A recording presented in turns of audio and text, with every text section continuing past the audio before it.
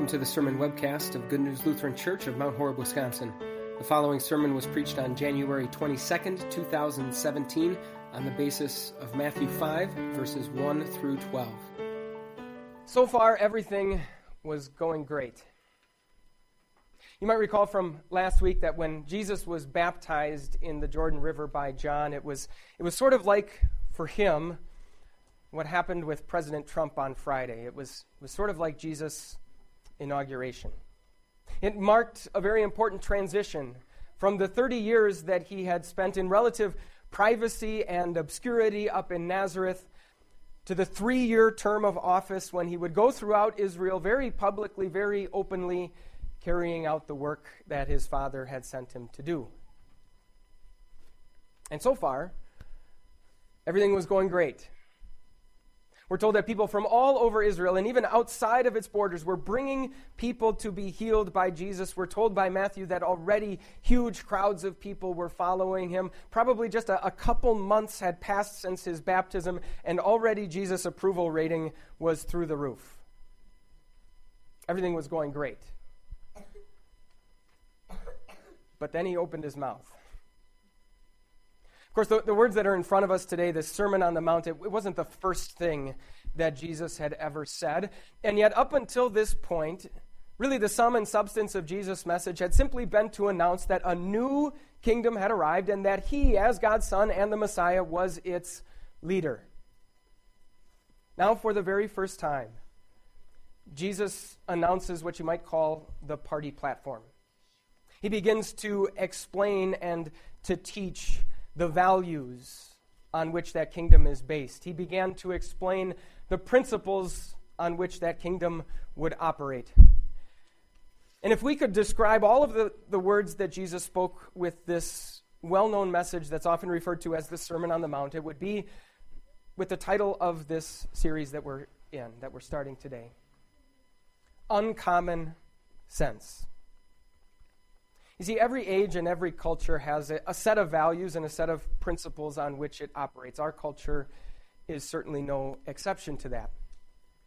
But as we look at the words that Jesus says, we're going to see that he challenges that common sense at every turn. He takes that conventional wisdom and he turns it completely upside down. He challenges our natural assumptions about things like what's really important and what really matters in life. Like how we're supposed to treat other people. Like how we evaluate whether a behavior is good or bad, moral or sinful. And finally, how we get right with God and end up in heaven someday. As we start today with these opening verses from Matthew chapter 5, a section of God's Word that's often referred to as the Beatitudes, we're going to see that Jesus challenges our assumptions about how to find contentment and satisfaction in life.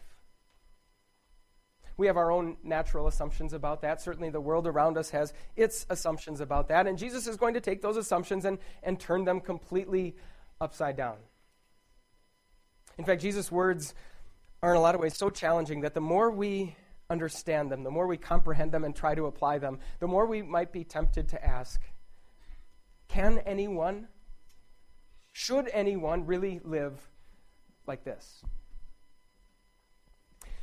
So a deep and lasting sense of joy, contentment, and satisfaction in your life. Not one that is kind of like a roller coaster that is sky high 1 minute and then free falling the next, but one that is steady and constant and untouchable, one that is not fazed by the circumstances of your life.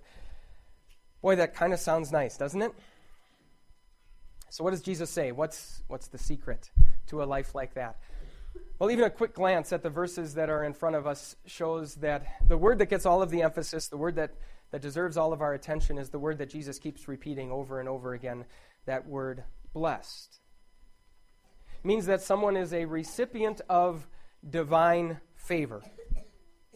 And even in our culture today, that word blessed is a word that gets thrown around quite a bit, and in fact, especially on social media. You see it all the time. Someone posts a picture or they post a status update where they talk about something that recently happened in their life that was very, very good, and then they finish it off with hashtag blessed. In fact, it's kind of gotten out of hand to some degree. People don't just use that hashtag blessed to indicate something that they're genuinely thankful for. Sometimes they actually use it to brag about something without appearing to be too arrogant. Unanimously selected most popular kid in the class for the third consecutive year, hashtag blessed. Sometimes people even use it to simply try and be funny. One comedian said this: "Caught a piece of bacon falling out of my sandwich right before it hit the ground. Hashtag blessed." You see it all over the place. In fact, now there's even an emoji that you can use to replace the actual words. But when we think about what Jesus is doing in these verses, it's really not all that different. Jesus is introducing this list. He's rattling off these values and these principles that govern his kingdom. And then with each and every one, he adds a little tag. He gives his verdict about that value or that principle. He gives his assessment of it.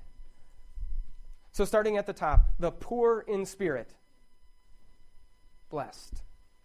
Those who mourn, blessed. The meek, blessed. The poor in spirit, those who mourn, blessed. Over and over again, 9 times Jesus uses that word blessed. And if it sounds strange that you would use the word blessed to describe catching bacon before it hits the floor, when we look at what Jesus describes here, it makes even less sense. A couple examples. The poor in spirit. So those who come to God knowing that they bring nothing to the table. They are dead, broke, empty-handed. Knowing that they have nothing that they can give to God, not a single penny that they can use to pay for even the smallest crumb of God's blessing, either in this life or the life to come. Jesus says, blessed. The meek. Those whose favorite words in the entire English language are, you first. Those who are very quick to step aside so that someone else can get the glory. Very quick to stand back so that someone else can get ahead. Jesus says, blessed. Those who hunger and thirst for righteousness. Those whose greatest desire, whose greatest passion and pursuit is not a big house with lots of toys, not eating out at fancy restaurants or beach vacations, but simply a right relationship with God. And time spent in His Word and support for the spread of that Word in our world, Jesus says, blessed. Last and maybe most difficult, the persecuted. People that get laughed at by their friends because they stand up for what is right. People that upset a child or a parent or a sibling by saying what needs to be said because they know that the eternal prize is far more important than our earthly ties. Jesus says, blessed. It's not all of them, but I hope you get the sense that this is uncommon sense. That Jesus didn't simply come to introduce a set of values and principles that slightly improve on or add to the principles of our world. No, He came to turn them completely upside down. He came to reverse them entirely. In fact, the things that Jesus calls blessed, our world calls cursed.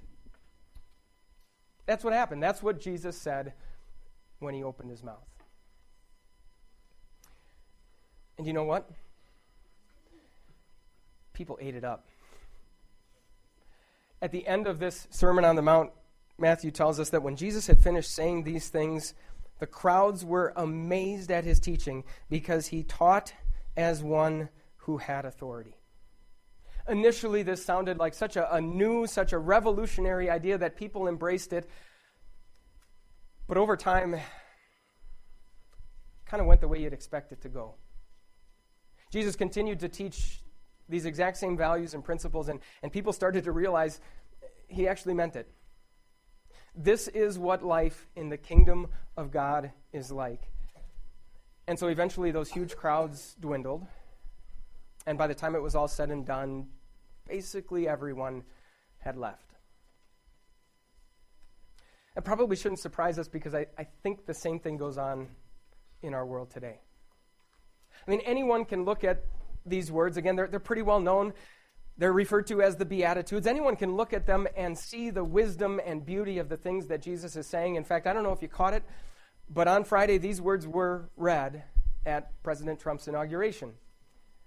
So again, our world looks at them and sees the wisdom and sees the beauty, but I don't know about you, but when I carefully listen to what's really being taught as the values and principles of our world, no matter what I'm listening to, whether it's my own social circle or the mainstream media, whether it's coming from the left or coming from the right, the message that I hear is very, very different from the one proclaimed by Jesus here. And that's really okay, because these words were not addressed to citizens of the United States of America. They were addressed to citizens of the kingdom of God. And so the big question is not so much, was Donald Trump listening when those words were read on Friday, but are we listening as we sit here today, and are we living by these words each and every day? It's easy to give them that kind of lip service, to agree and nod our heads and say that they are beautiful and wise, to agree with Jesus that those values and principles are blessed, and yet so much harder to put them into practice. And in fact, so often we find ourselves living as though things like humility and meekness and sacrifice are in fact cursed. You see, what you and I need is more than simply to be told that what the world calls cursed is actually blessed. We need to be shown that that's the case. And thankfully, Jesus didn't come simply to tell us about this uncommon sense. Jesus came to demonstrate it. In fact, every single moment of Jesus' life was really these values and these principles put into practice in their fullest possible degree. Jesus' entire life was really this standoff between the common sense of the world on one side and him and his uncommon sense on the other. Throughout his entire life, everyone around him was operating on the principles of common sense. When he was born, it was King Herod who saw this newborn king as a threat to his kingdom and therefore tried to have him killed. When Jesus began his public ministry, the religious leaders of the day saw their control slipping through their fingers, and so they tried to discredit Jesus every chance they got. Even Jesus' followers, half the reason that they were so excited about following him is because they thought that he was their ticket to a free meal and a better life. Finally, the man who ordered Jesus' execution, Pontius Pilate, did so because he was more concerned about keeping his job than he was about doing the right thing. Everyone around him, everyone in the world, operating on the principles of common sense, and then Jesus over here by himself with his uncommon sense.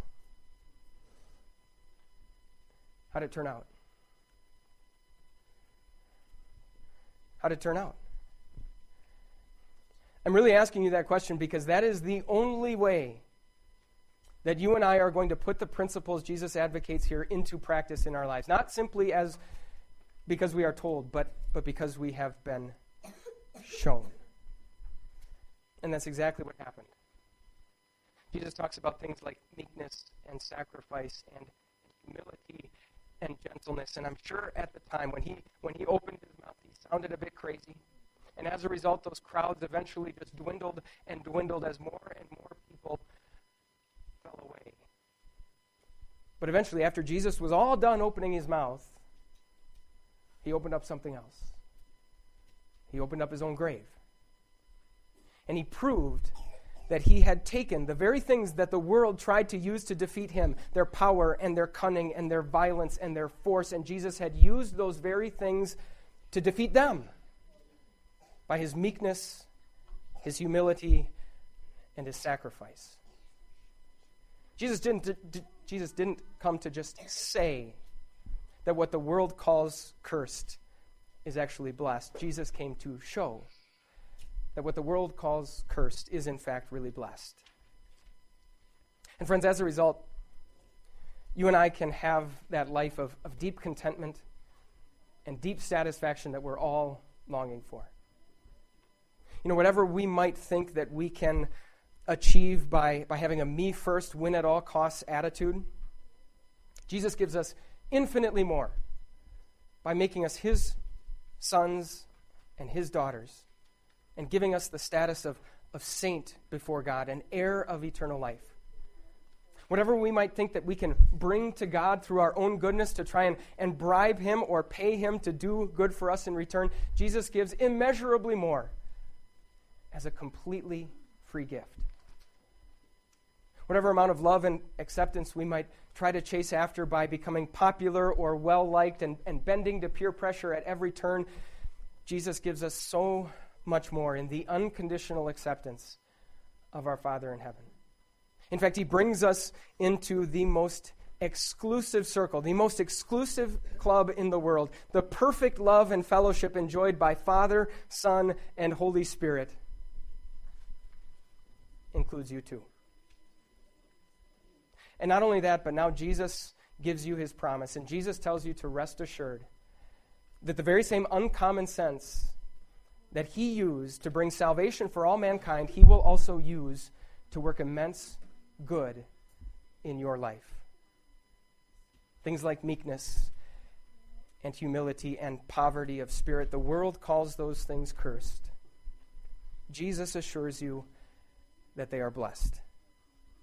That's the verdict that he gave them in the Sermon on the Mount, and that verdict was validated at the empty tomb. That's the promise that he made you when he opened his mouth, and the proof he gives you when he opened his grave. Amen.